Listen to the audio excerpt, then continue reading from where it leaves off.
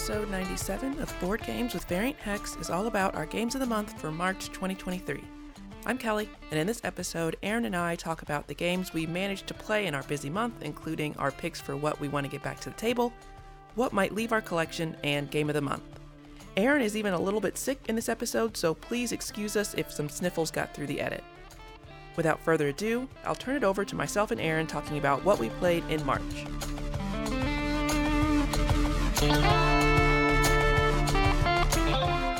I don't even remember the Ides.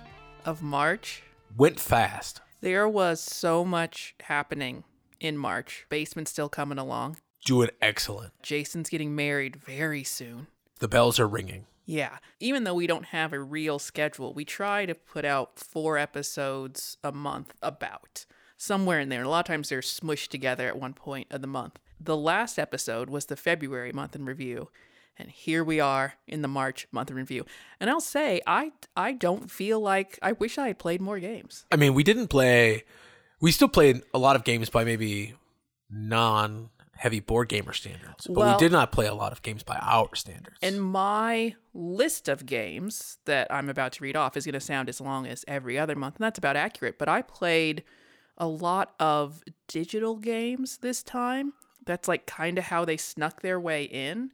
So really, when you say the Ides, from around the Ides, I picked up a bunch of BGA games with people on Ruel Gaviola's Discord. Oh. And I just finished the last of those this morning. So that was the whole back half of March. I both wasn't playing as many games as I wanted to and also had about 7 BGA games ongoing. Yeah. In the background. I played, which is a better representation of the actual board games we've played. You did some solo stuff, but we played together 12 games. Yeah, I played maybe 40. I don't know that number's super right, but quite a bit. I think there's a game that you played that I did. Well, no, that's going to be in April because we're actually recording this one in April. There's definitely a big game that you played that I didn't in April, and that'll be a whole different discussion. I think you played Oh Heck on Savranti because you were watching over my shoulder and backseat driving the game until I just got up. Adam and I were playing. I did play that game, yeah. Yeah. So that one, and I think I don't otherwise have that one listed. And then all the other games played this month were Doppel So Clever, Dice Miner, Shobu, Sushi Go Party, Bandata, The Isle of Cats, Role Player, Wayfarers of the South Tigris, Architects of the West Kingdom, Planet Unknown, Chess, 5 Tribes, Fantastic Factories, Rolling Heights, Steam Up, A Feast of Dim Sum, Tiny Towns, The Night Cage, Pachacuna, Streets, Atelier, The Painter Studio, Azul, Carcassonne, Nefarious, Warp's Edge, Clever Hawk Dry, Cover Your Assets, Maquis, Splendor, Boop, Planted, A Game of Nature and Nurture, Level 10, Point Salad, That Time You Killed Me, Downtown Farmers Market, Gift of Tulips, Metro X, Hedgehog Hop, Palm Island, Rolling Japan, and Town 66. And the ones played the most, I think you played That Time You Killed Me a couple times. Twice. I think it's Adam. I played Doppel So Clever. That was the app. I played that a couple times. And then where and with who did we play games? I had half of mine at Indie Coffee Roasters, the local coffee shop we go to on Saturdays, and that absolutely helps get like a minimum number of games played every week and then every month. Almost like vacation time. Like, there's taking big vacations where you actually get on a plane or get in your car or whatever, train, and actually go somewhere away. We just take a weekly vacation. But we just take a weekly Saturday morning vacation to the coffee house, play some games, no matter what else is going on. So that's just like the mini vacation in our week. And that really helps when things get kind of busy and we feel like, a lot of your free time is kind of getting pulled into these other projects and Absolutely. Stuff. Yeah. That half it, the other half about we're at home or on apps. I played a lot of things on Savranti. I think it's wonderful that there are so many ways to digitally play board games that lets you experience new games, usually for less out-of-pocket money, usually with people from all over the world. I think it's great that there's so many options that I can say Savranti isn't one of my favorites, and I don't think that it's likely that I'll be using it again. Right. That said, they had this March Madness challenge going. They had different teams, and it was more of a social media thing. When I've pulled away from social media, it's a difficult thing to be on and manage your time. So I'm not really on social media that much anymore. If I still was, I think that would have made it maybe a little more fun because I probably would have seen what other people were playing. But I really just did it to try to support, one of my favorite creators. And I know he had a bit of a month as well. I think he had a lot going on too. 12 games were on Savranti. A lot of those were solo, which was interesting. And I think that all went well. Overall, I think I'd still pick one of the other digital implementations for board games. Both Adam and I agreed that one wasn't our favorite to come back to. But it all worked fine. Once we kind of got it up and running and going, it all worked fine. So that wasn't the problem there. Aside from the digital ones, I played stuff with you. That was pretty much it. Because you played so many games on so many different platforms, your pie chart doesn't really show hitherto, but a good percentage of mine were played at hitherto. No, that is your pie chart. I know, that's what I'm saying. My pie chart, it shows up. I'm guessing on your pie chart, hitherto is not notable. It is, it's such a tiny slice of pie. Yeah. I will say, because the pie chart that we're referencing here, if you use Board Game Stats app, and you can share it for us, being really your main play group, really one person just has to keep track of it if you're not really playing that much outside of that play group. So my pie charts, they'll give you days of the week. So they'll show you what days you were playing games, and then they'll also give you locations if you log the locations. So mine is 36% at home, 29% on Savranti. Those are the ones they give me numbers for. Then they get too skinny. So then it goes Board Game Arena, then apps, then Indie Coffee Roasters. Oh, right. So, yeah, it's much different. And now Saturday is still a big chunk of my games. It's not 50%. Yeah. Saturday and Monday. And I think Monday was a day that I played a whole lot of things on Savranti. My graph for the days of the week looks like Pac-Man, with Saturday being the non-voided part of that's the Pac-Man part. Yeah. I didn't realize that Savranti was pretty close to a third of my games, but that checks out. One of the ones I played on there, Planet Unknown, I did like being able to play it on there solo. And Adam and I both will just start playing a game. We don't know the rules. Drives me nuts. I know. I don't know how you do it. Yeah, I know. It's what is the purpose of anything? But that was one that I played on there that in doing that kind of gave me a feel for the game. And then for me, that's more of an advertisement to, do I want to read the full rules, pursue playing this with other people? But yeah, played a lot of stuff on there. And the last part of the month in review is what we added to the collection and sold. Now, I did not sell anything. Still haven't sold anything. And really, I want to get through the list a little more. That's where I say, it's too busy. Sitting here in April, we're trying to get through every one of our games before go to Gen Con. That's in early August. So did we add more games to the collection than I played this month? Well, I mean, you played some of them. So we added. Now, there's a big bulk of these games that technically Adam bought maybe even last year. He went to some kind of sale near him where there was this board game clearance. There were all kinds of things. I know he had a damage box on one of them that was $2 for Underwater Cities. And other ones were just part of some kind of clearance. So it was a great deal. It doesn't help us meet our goal when there's lots of very good, very cheap games. So from that haul of games was Battle Line, Dragon Castle, Doctor Who Dice, Ice Cool, Prodigals Club, Last Will, Underwater Cities, Ragusa, Whirling Witchcraft, and Lantern Dice. So those were just the ones that Adam had bought, and really this happened a while ago, but they are now actually at our house. Aside from that, we also got Wayfarers of the South Tigris. That was also a clearance deal because there's a hole in the back of the box. I hate holes in boxes because I'm very shallow, vain board game collector where I like all the boxes to be perfect and everything. But the discounts that you can get when the box is damaged and you're not even playing with the box, it's such a great idea. So it's hard to pass up, and I now have, I think, 4 games that have some pretty serious holes in the box.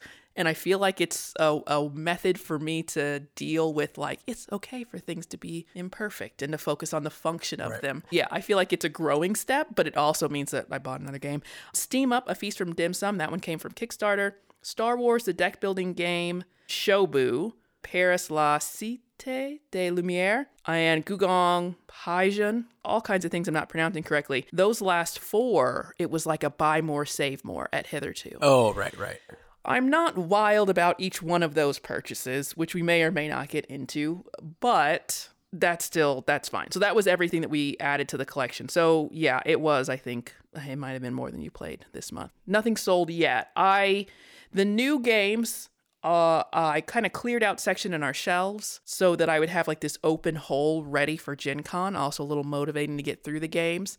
And now that hole is partially filled up in the shelves with the new acquisition. So it's kind of like, ooh, I felt really good about having that open space ready for new things, and now it's filled back up again. So I think definitely Seems like you could start an Acquisitions Incorporated shelf. You know what? That was a bad joke.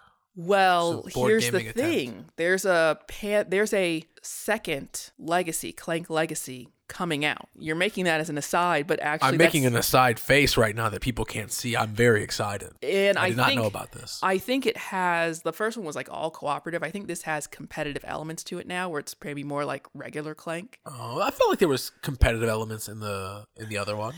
I guess more is the idea here. And you were ultimately working together in the last one. That actually is a very good reason to clear out even more space. I don't know when that's coming. And that's the thing too. We're talking about, this lead up to Gen Con. Now that we're kind of getting into April, probably April, May, a lot of the announcements for board games that you start hearing, it is not uncommon for them to be coming out at Gen Con. Like just kind of being held in a sense for Gen Con, or some of those later in the year conventions. But Gen Con's a pretty big one. I think when we get into like June and July, hopefully we're at the end game of our list, and also taking a little bit more of a hard look at what do we really think should stay. That makes it tough because of the games we played this month, there's a lot of them that I would just like to play more, and we're going to keep on moving to back to the table. What game would we like to play more? I feel like there is a ton. Like every time I looked at the list of 40, I was seeing other things that I was like, oh, that would be good too. That would be good too. So this was a hard one to pick. And there are these favorite games that, again, at this point, at this pace, we're only playing once a year, and it feels like that's not enough times to play it. So do you have a back to the table for the month, or more than one? Because I'm not going to be so restrictive. We're not giving like real awards here. I think for me, the back to the table is, I'm just going to do one, and it's partly because it's so easy to replay, so it's not even a big lift to get it back to the table, and that's Nefarious. It's quick. It's fun. I've always liked it. Yeah. We played it this month. I enjoyed the playthrough. I tried to do a different thing than I typically do. It did not work. I believe you won, but I had a great time anyway. I had more fun than I usually do with Nefarious. I think it's not bad at 2. I think that there are the basic idea of the game is that you're all mad scientists and you're trying to create contraptions or inventions and win. But there's cards, there's points, there's money. That's what you're doing. There's this idea that you can send spies out. So everyone gets to pick the action they want to do. There's 4 different actions every turn. It's kind of a hidden thing. Like you pick the action, you put it face down, and everyone reveals at the same time. You have these spies that you place on a board where if someone does the action that you're spying on, you get some money. So in 2 players, you get double money. Is that how it works? That's correct. Yeah, so you get double money when someone does it, which kind of accelerates the game, kind of keeps the values of the cards, which are the inventions, to be about right. And then there are these twists, I think they're called, where hypothetically you could play without any of them. But there's all these cards that have twists, and they just change some part of the rules requirement. I think it's possible that at 2 players, there's probably some of those twists that are super not as fun. Right. But we had a couple good ones this time, and I always play that game where I think that the cost of the card is the points of the card. Oh yeah, that's not right. It's not true. They're in a separate part of the card that's explained clearly in the rules. There's no reason for me to think that. But all the time I'm like, oh, I'm going to win so fast. And I'm like, oh, right, I'm not halfway there yet. Cool. Yeah, but I think it's the twists give it some replay value, and it is like, the rules are so super simple. Like, you're not taking more than 5 minutes to get back up to speed on the rules. And the game's short. And the game's usually under a half hour. Yeah, it's really just the iconography. There's not that much of it, and it's very clear. Yeah. And the kind of flow of the game, because you're picking the action cards, it also goes pretty fast. There's not really a lot to sit and analyze. So after you spied on all my inventions, what are you bringing back to the table? Like I said, felt like I could have brought almost everything that we played out of our collection, actually. Almost everything I felt like was a good contender for back to the table this time. But I'm going to say it to the side, because you weren't even a part of this. I played a lot of solo games, especially solo games we have playmats for. There's one more that I need to do, Cartographers, but I played Role Player and Fantastic Factories. I love Fantastic Factories, but it's not getting any of these call outs. Role Player is kind of one because we have a lot of expansions for it, and I have not played them all. And I got the playmat recently, just kind of didn't expect to see it, picked it up. So that one I kind of would like to play more and discover more of the content. But the actual thing I'm picking is Wayfarers of the South Tigris. Oh, nice. I just mentioned iconography on Nefarious. Now, all of Shem Phillips' games are excellent at having very clear and consistent iconography. They also have a lot of it. So there is a ton of icons everywhere in Wayfarers. And the idea is that you're scientists a long time ago, and you're kind of tracking the stars, and you're exploring the land together to, gain all these insights, and you're journaling things to be able to share that knowledge. So I like the theme. It's some dice. Is it like dice worker placement? Did we manipulate the dice too? I can't remember. I think so. It's been a while. I don't remember the odds. It's been a while, and it actually hasn't been that long, because that wasn't like I didn't buy that game until close to the middle of the month, but I tell you. It's been a month. I'd like to play that one again because we also had to rush at the end of playing it. We were out and we needed to be on to the next thing. Oh, right. So I feel like we didn't really get to enjoy it. Again, everything I'm saying is like opposite of Nefarious. So much analysis paralysis in trying to figure out what's going on, especially when you're new to Wayfarers and you're trying to connect things. I ended up falling completely backwards into a strategy. You have overall, you're moving across these journaling pages on the center board sort of thing. And I got to a point where you have two options for where you can go next. And each of those is going to have requirements. That's the way it is all the way across the board. And I was kind of far away from both of those. And then I was like, oh, I didn't, first time playing the game, I'm stuck. I don't know what to do. I didn't expect to need these things. I just wasn't thinking that far ahead. And so I was I kind of lost momentum on a few turns while I figured that out. But if I had looked one more step beyond that and clear to the end of the board, I would have realized I was perfectly set up for everything after that. Right. But I was a little too myopic. I was very much focused on task at hand. That's kind of my deal. I got a little concerned about it. And then after that, strong point of friction, I just slid all the way through the rest of that game. Right. So it kind of helped us because that helped bring the game to an end faster. But I think it also that wasn't my strategy. That wasn't my planning that got me there. Right. It also didn't feel like I really earned it. I think I got kind of lucky. It was a fun. I think I played very horribly, but his first playthrough, and it was, only horribly in relation. You scored exceedingly well, and we were rushed. But I felt like I enjoyed the mechanics of it and would enjoy trying to play it again with more insight. And I think that was harder at two players. I think that kind of landslide thing happens because of the way the scoring goes at the end. It can very much compound. So there's only two people, and that's how the scoring works, and you don't take the card or the thing. It's limited scoring, and there's one or two or three ways that you can score a ton of points, almost more than any other points you score. And what I didn't appreciate as we played through is you have to stop one person from getting all of those. Yeah, and I think it's probably not as true in more players. Right. It's probably just not count, that. I think especially. But it was still a well-designed game. I think pretty fun. And speaking of that, two-player. And I know that we're not actually going to get rid of this game. There's a couple other things I thought about. I played Azul this time. It's already gone, so it's already been culled. I played it on BGA. Warp's Edge was a solo game, and I liked it more the last time I played it than when I played it this month.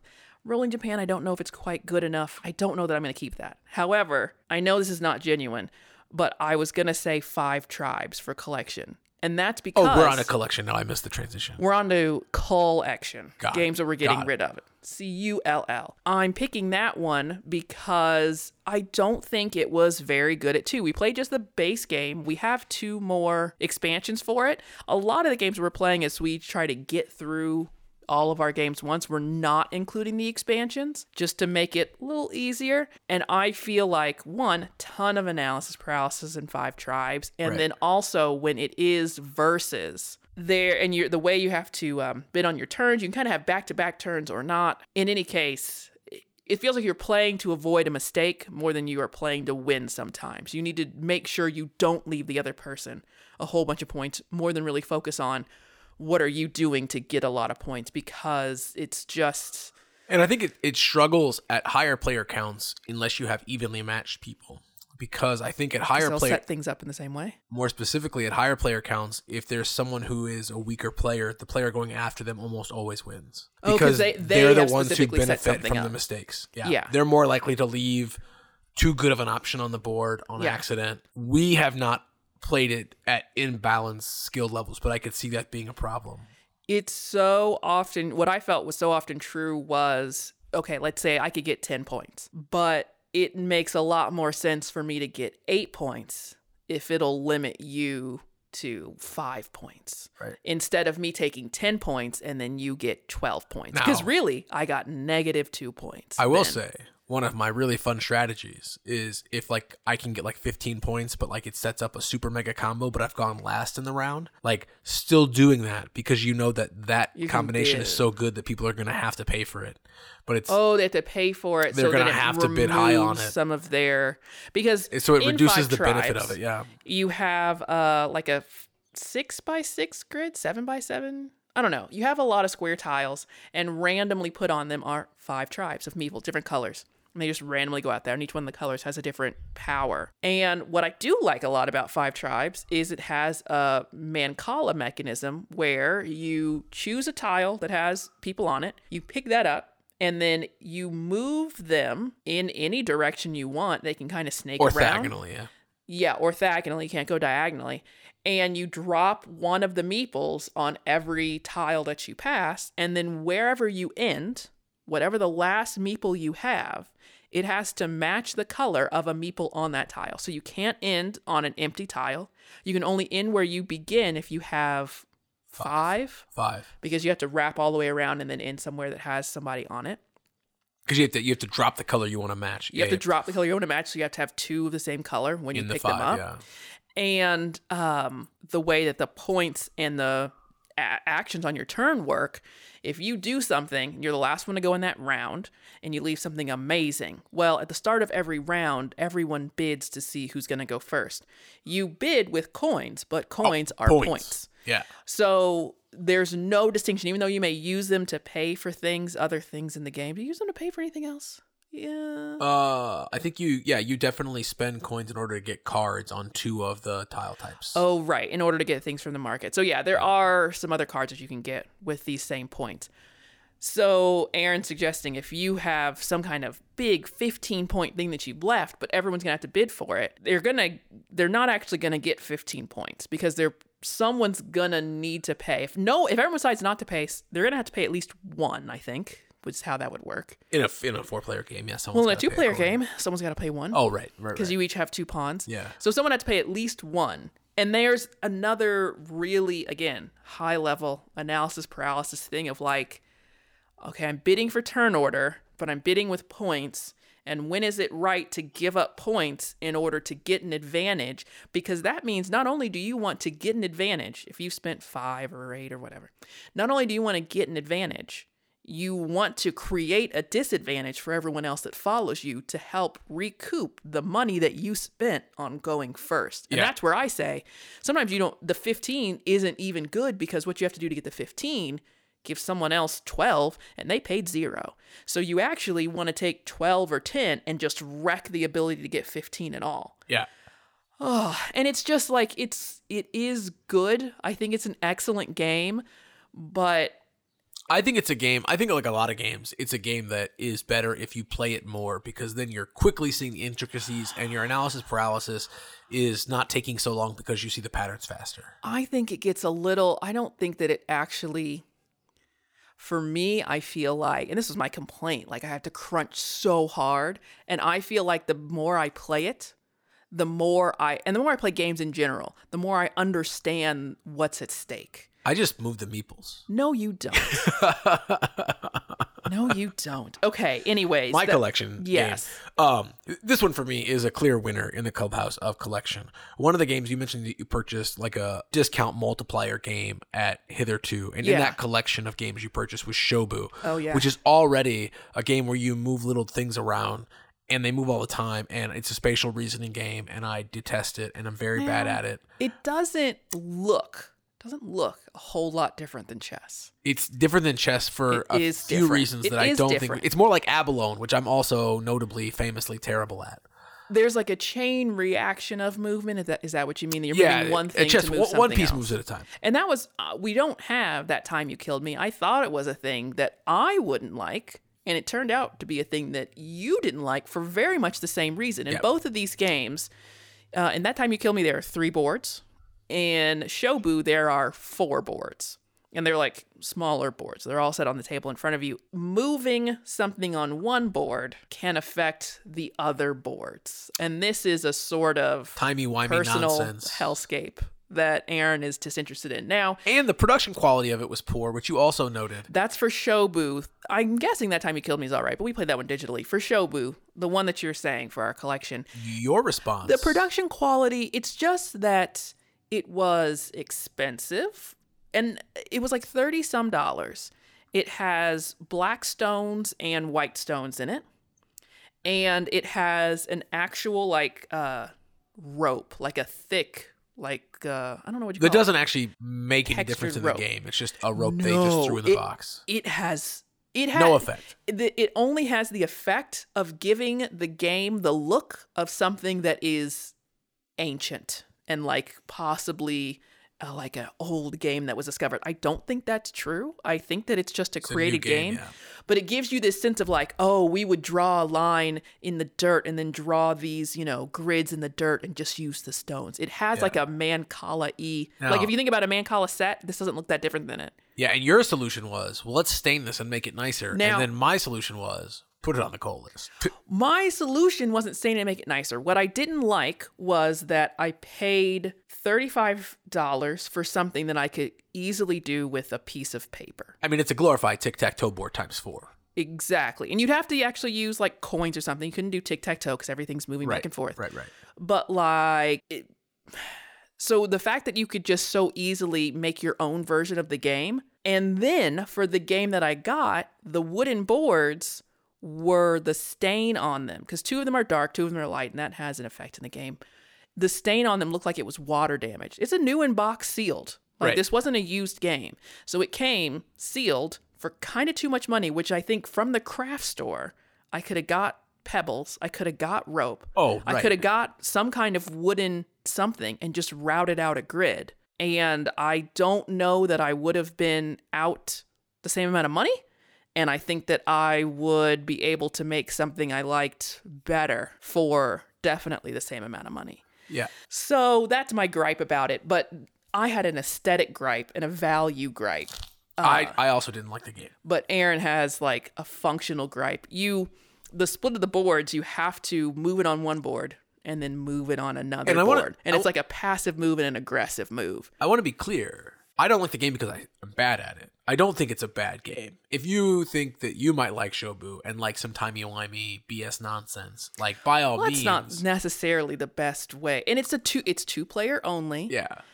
And I think of it chessy in the sense that it's 2 player only. You are doing pieces on a board and you are trying to do a strategic kind of entrapment. Because what we realized were you always have to move a stone on your side of the center rope. And it can be on the dark board or the white board. You have both of those. You have to do that first as your passive action. As your aggressive action, you have to move one on the opposite color. So if you're on your side on the light board, you move a stone, you have to mirror that move on one of the 2 dark boards. It can be on your side or the other person's side. Well, what we kind of found out in playing it, what you found out was that you were losing pieces on your home boards, which meant you didn't actually have that many variety of aggressive actions you could take because you can only set them up with your passive move from your side. So there was a place where I was thinking like, oh, how can I stop him from doing this? And I didn't realize like, oh, he can't do that because he can't take the passive action anymore because he's running out of stones. Right. That can go the right direction. That's right. Yeah. Yeah, it was, I think fun. I think if I played more, I'd get better at it, but we have so many games. Yeah, this is true. And I think it is right to say that, like, it is some high-level tic-tac-toe. Yeah. In a good way. And I've mastered tic-tac-toe. Well. So, but let's talk you. about, so I'll go first, if you don't mind, on the game of the month. That's what okay. Yeah. And I'm going to go, I only played 12 games. Yes. So I don't have like a clear standout for game of the month. But I'm gonna go just on component quality, even though I think the game maybe left a little bit to be desired. Do you want to guess, or do you want to just? Oh, you can just tell me. Steam Up, A Feast of Dim Sum. It was much awaited. The components were very nice. I'm very surprised you're picking it for your game of the month. Well, again, there's not a lot. You didn't have a lot of games this month. A lot of games, and Yeah, like, that's and I fair. don't think we like shared the games that I played. But that time you killed me, we've discussed I didn't like. Wayfarers of the South Tigris, we've already mentioned. Yeah. And I had 5 Tribes. He's in your collection. I don't terribly disagree. Rolling Heights, Steam Up, A Feast from Dim Sum. Oh, Rolling Heights was good. Pachacana could have been picked. It's a pretty good game. Oh, yeah. I Outlier, detest the it. Painter Studio, I didn't particularly love, I don't think.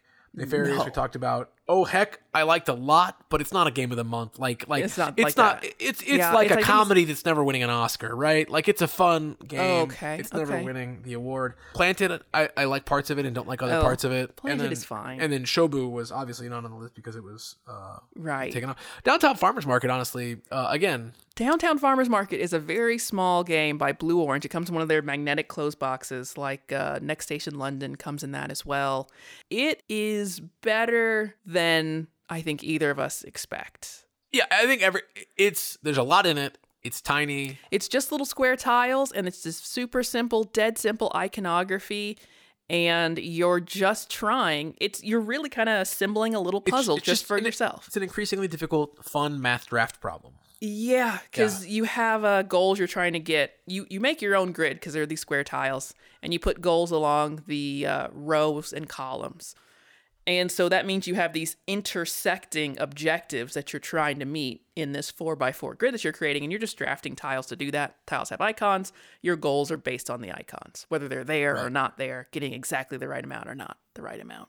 And that's it. That's the whole game. Well, honestly, But gosh, you're just like, you find yourself near the end like, oh, I just need a milk and a corn. I just need a milk and a corn right here, and I can go like 2 rounds and kind of float. But if I don't get that before the end, like I'm hosed. yeah, and I think it's high strategy because of the way the draft works, where you take and it's recurring. So like, Yeah, in one one round thing you gets get left. in one round you get 2 cards, and in another round you get 1 card, and it depends on whether or not you've gone first in that round. And then the cards kind of carry through the next round, so you have to like Yeah. strategically not leave your opponent's stuff and leave That yourself they might stuff. want, yeah. It's honestly, I'll make an amendment. That is a better game than Because you complained the very about cute. Steam Up looks It's very fantastic. pretty. I was gonna give it on component quality, but Right, that's true. It doesn't really have. Now, there are other characters you can play as that give you more different powers that add a little bit of variety and might add a little more challenge. But overall, it's pretty easy. Like you don't feel as though there's no way you can get what you want. I felt like it doesn't have a thing that I like in games where like it doesn't force you to make hard decisions. It's pretty clear what's the thing Right. to do at any given time. And I feel like it's not only that it doesn't have you make hard decisions. There's not heavy consequences to making the wrong decisions. I think it might be better at multiple players That's- because there's that's the true. rotating of the tables, which is pretty blah in 2 players. Yeah, they have these 6 dim sum. I don't know what they're called. We've never actually had dim sum. It did make me want to have dim sum. we still didn't. Yeah, we got time. There's these 6 different little stacked dim sum containers, and they do change for 2, 3, and 4 players what you can pick from. Right. And it might be true that when you get to 4 players, because it's a little more restrictive, it also gets a little more strategic. But for us, it felt like once something was really on my side, it wasn't impossible for you to get it anyway, but it was pretty easy for me to try to get it back if you spun it. Yeah. So that felt like, it didn't really matter. So like half the table is kind of like Yeah, I don't off feel like- limits, but not really. there was not really a significant reward for No. long-term planning or a significant No. benefit. Or saving it like, it just yeah. So the farmer's market one. What you know what? I think you're gonna have a better entry for the game of the month. Here's the thing. I kind of forgot, like, in looking over my games, I kind of forgot about Rolling Heights.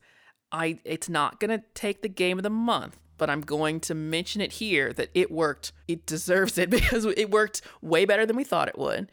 You're rolling meeples into a little box, and I already thought, like, is this gonna be good? It was great. It borrows from Cubitos, so if you kind of like Cubitos, but could also go for something that had a little more strategic depth, a little more, not area control, but you're definitely building up this city. It's a little bit fiddly because of the way you stack the cubes on the different tiles. We knocked them down more than once. That was easy to fix in our game, in a 2-player game where we were pretty separate, but that could be absolutely insane for another game. So I think it would be nice if there was kind of a better way to corral those cubes for an accidental like table shake, which would be like, could be pretty bad. So yeah, that was good. That was another one that came from Kickstarter, but it came from Kickstarter last month, I think. But the one I'm actually going to pick, it was a whole thing when we played it for whole other reasons, but I'm going to pick Atelier. The Painter Studio. It's one that I got, did I actually get it in Chicago at that board game cafe we go to? That sounds right.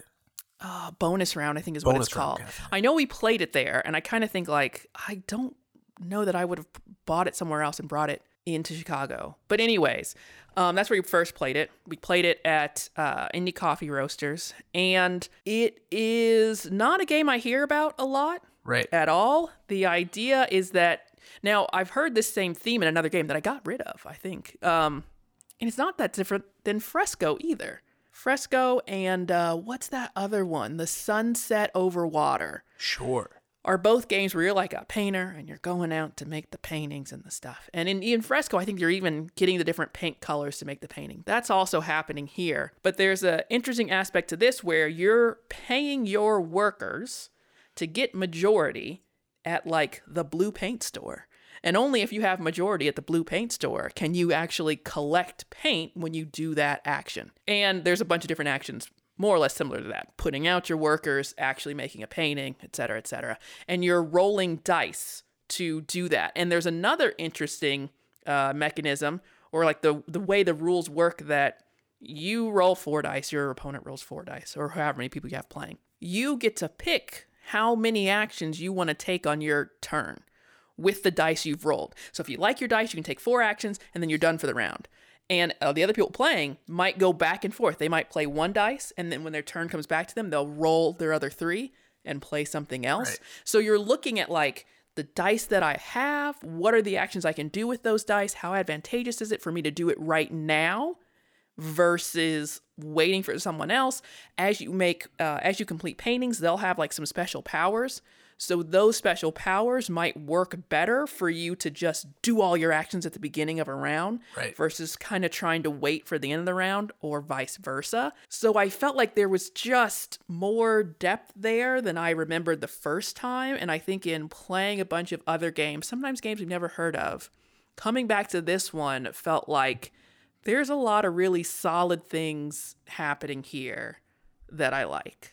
Yeah, I think it uses a lot of interesting mechanics in an interesting way that I haven't seen before, and is fun and strategic and engaging. Yeah. The whole other part of it, which I'm not going to get super deep into, but also going to reference in another way, is that my mom, she doesn't listen to the podcast. She knows that we do this. I don't think she ever hears it. No, she's not going to hear it. No. Hi, Mom. She was an art teacher. She's now retired. She was an art teacher for many years. And this whole game is filled with like classical art. And it says I'm guessing this is the manner in which they're able to print it for the game. It says both the artist name and then like what collection it's in, like what museum it's currently being housed in. So we were playing at the coffee shop, and I took a picture of the game and sent it to my mom and said like, oh, we're playing this classic art game. And she said, oh, it all looks so familiar. And then when I was done, because you've made all these different paintings as you've gone along. So then when I was done, I kind of had like this gallery of painting, and I sent it to her, and she said a wonderful thing about how it's something that Adam has also quoted, I think, on this podcast. So it comes up a lot that like you fill your life with beautiful things and it fills your soul with beautiful things. Like that's how you allow beauty into your life. And I think that some of the ways that I will talk about myself kind of negatively about being a super vain gamer and like I want it to look pretty, I think that's where it comes from, is this idea that you spend your time with beautiful things when you're interacting with these games that have wonderful components. And if they are really making you feel inspired and you really are being pulled in by the art, that is contributing to the beauty of your life and the beauty of your soul. Yeah. And I think it is a very, very pretty game. The printings are high quality. I think it's nice. Honestly, like if it was all out, like, oh, we love this art, the game could probably look better than it does. Because everything else about it, like the artwork, again, that they have printed from these master artists across time is wonderful. But every other component in that game is fine. Oh, yeah, they're just little wooden blocks. It's fine. The paint's just wooden blocks. The painter meeples, I think, have like, they're not standard meeples. They look a little different, but they're not that. The card backs, I think, are pretty boring. They have like a palette for your player mat, which is kind of fun. They have a palette for your player mat, and that's pretty cute. But it's something that, like, in the age now of Kickstarter, I don't know when that game was even released, but it would be exciting for it to have gotten more of a Kickstarter treatment where some of the little painters, like if they had been Picasso or more Van Gogh. referencing, if your individual person, even if you don't have a player power, if it had been more referencing some certain artist or something, that could have been neat. If the paint wasn't just, they're like little cylinders. If the paint wasn't just little cylinders, if they were actually like, looked more like little paint tubes or jars or something like that. Like those little things, it could have had a nicer production.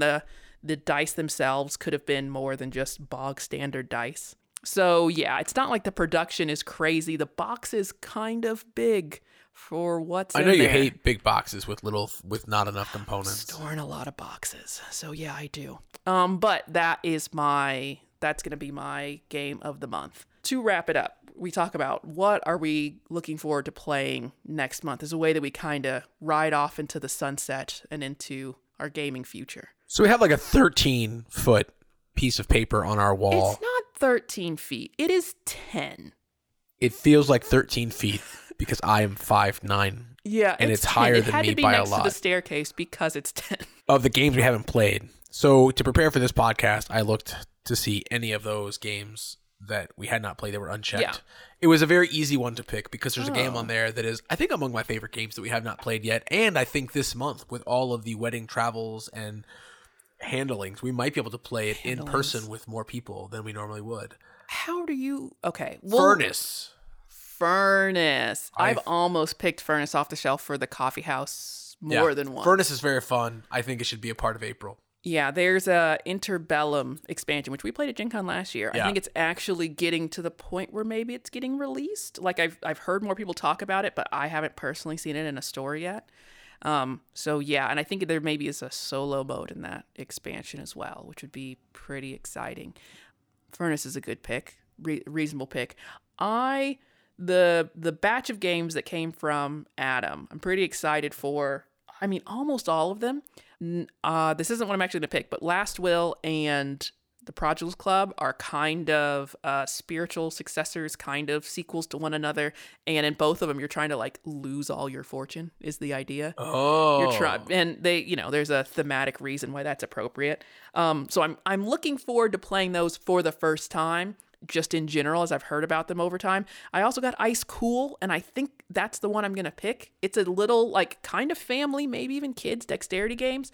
But, Aaron, you tend to really like some sort of family, and I might say dumb dexterity games. What? You really like a game of cat and mouse. You know what? That's a delightful game. And we also have Connect 4 shots, where it's Connect 4, but you're like throwing them. You're making great points. So this Ice Cool, they're kind of like a wobbly little penguin guys that have rounded bottoms.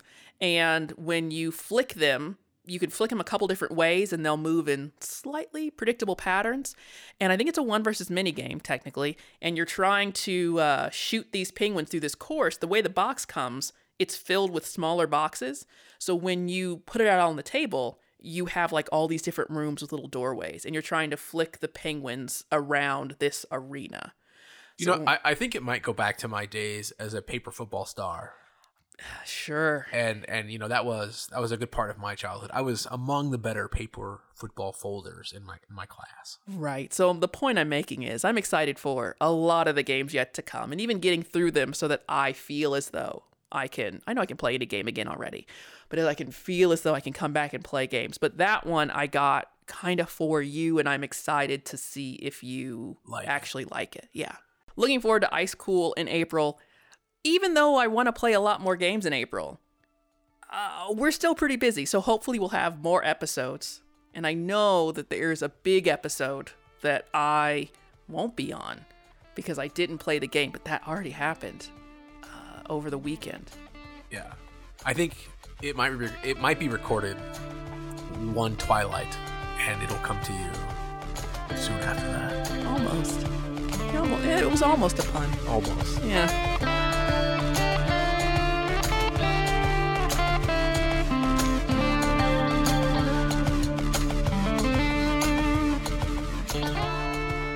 Thank you so much for listening to episode 97. Be sure to subscribe to know when new episodes drop. You can follow us on Instagram, Twitter, and Twitch at Variant Hex. We have a website and a blog at varianthex.com, and you can email us at podcast@varianthex.com. We missed recording these and getting them posted for you, and we're hoping that after this early April busy season, we can absolutely soak in our collection and get back to posting many more episodes. We were planning to do something special for our 100th episode, but we also anticipated that would have happened a while ago, so we'll see. Aaron was trying to tease an episode for Twilight Imperium, not realizing that there's also a game called Twilight Struggle, but he and Adam and Jason played TI4 over the weekend. The next episode will be hopefully not our Games of the Month for April, but I've been wrong before. If you're listening to these in reverse, you have 96 more episodes headed your way, the next one being our Games of the Month for February 2023. And that's all for now. Thank you so much for spending your time with us today.